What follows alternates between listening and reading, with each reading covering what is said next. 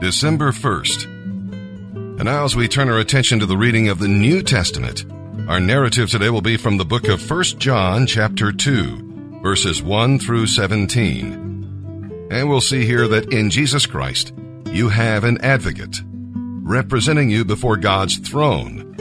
When you sin, confess it to Him and receive His faithful forgiveness. In Him, you also have an example, and you should walk just as He walked. Ask the indwelling Holy Spirit to make you more like Jesus Christ and saturate yourself with His life as you read the Gospels. From Jesus Christ, you have a commandment to love God's people. The Father gave this commandment to Israel, and the Son to His disciples, and the Spirit enables us to obey it. You see, because of Jesus Christ, you have a family.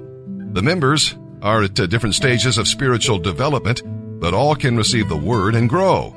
How wonderful it is when the little children become young men and then fathers. You also have some enemies, the world and the false teachers. Christians who love the world lose the enjoyment of the Father's love and the desire to do His will. We overcome the world with God's love and the liars with God's truth. And then, of course, you have a wonderful hope, a sure and steadfast hope, the coming of Jesus Christ. So abide in Him so you'll not be ashamed when He comes. And now let's begin today's reading in the New Testament. December 1st. 1 John chapter 2, verses 1 through 17. My dear children, I, John, am writing this to you so that you will not sin. But if you do sin, there is someone to plead for you before the Father. He is Jesus Christ, the one who pleases God completely. He is the sacrifice for our sins. He takes away not only our sins, but the sins of all the world. And how can we be sure that we belong to Him? By obeying His commandments. If someone says, I belong to God, but doesn't obey God's commandments, that person is a liar and does not live in the truth. But those who obey God's word really do love Him. That is the way to know whether or not we live in Him. Those who say they live in God should live their lives as Christ did. Dear friends, I am not writing a new commandment, for it is an old one you have always had, right from the beginning. This commandment, to love one another, is the same message you heard before, yet it is also new. This commandment is true in Christ and is true among you, because the darkness is disappearing and the true light is already shining. If anyone says, I am living in the light, but hates a Christian brother or sister, that person is still living in darkness. Anyone who loves other Christians is living in the light and does not cause anyone to stumble. Anyone who hates a Christian brother or sister is living and walking in darkness. Such a person is lost, having been blinded by the darkness. I am writing to you, my dear children, because your sins have been forgiven because of Jesus. I am writing to you who are mature, because you know Christ, the one who is from the beginning. I am writing to you who are young, because you have won your battle with Satan.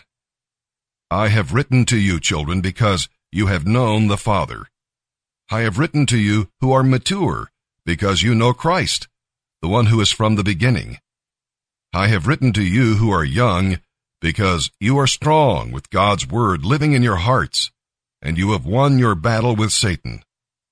Stop loving this evil world and all that it offers you.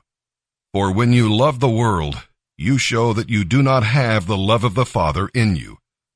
For the world offers only the lust for physical pleasure, the lust for everything we see, and pride in our possessions.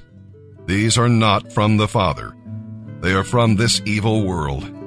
And this world is fading away, along with everything it craves. But if you do the will of God, you will live forever.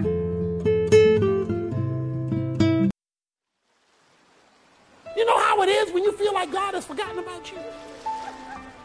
When you feel like God has left you alone and just forgot, left you to rot. I have a plan for you, saith the Lord. It is a plan for good and not for calamity.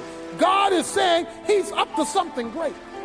He's up to something wonderful. He's up to something spectacular if you will but yield to him and make him your passion. He will show you his plan.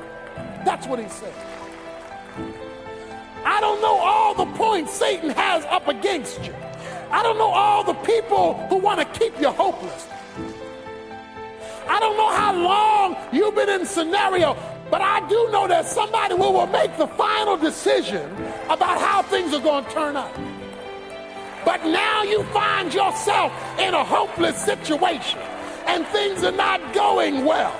But what he wants you to know, that since you've met him, you can go through those circumstances with a smile. You can go through that cleaning with a smile. You can take care of your business even in a bad situation with a smile. Why? Because he's looking for you. He's got a plan for you.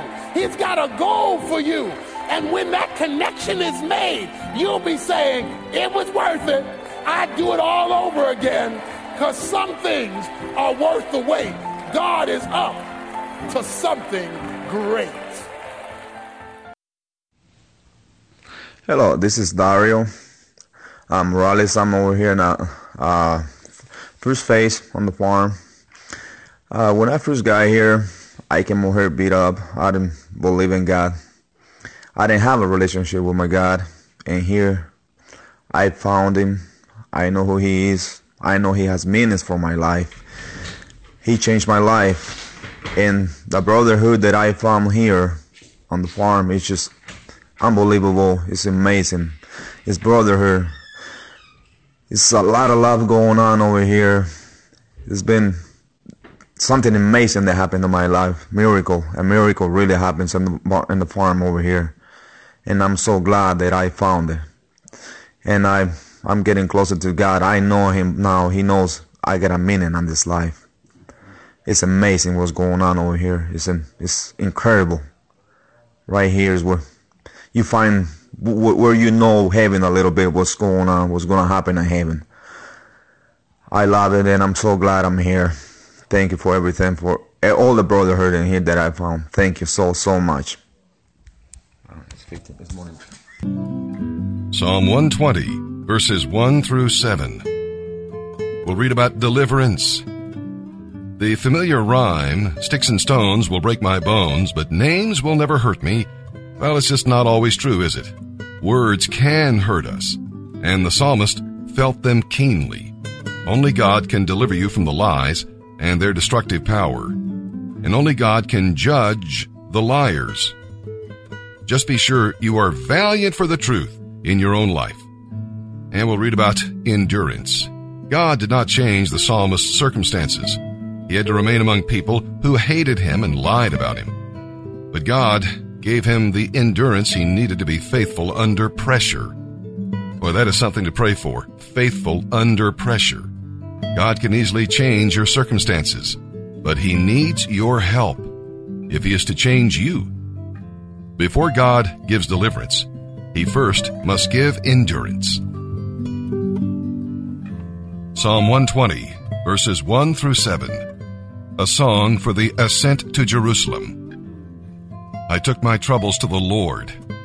I cried out to him, and he answered my prayer.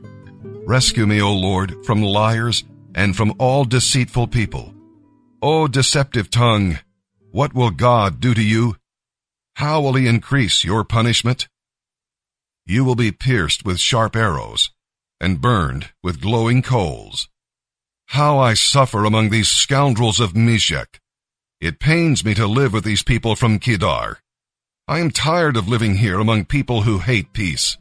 As for me, I am for peace, but when I speak, they are for war.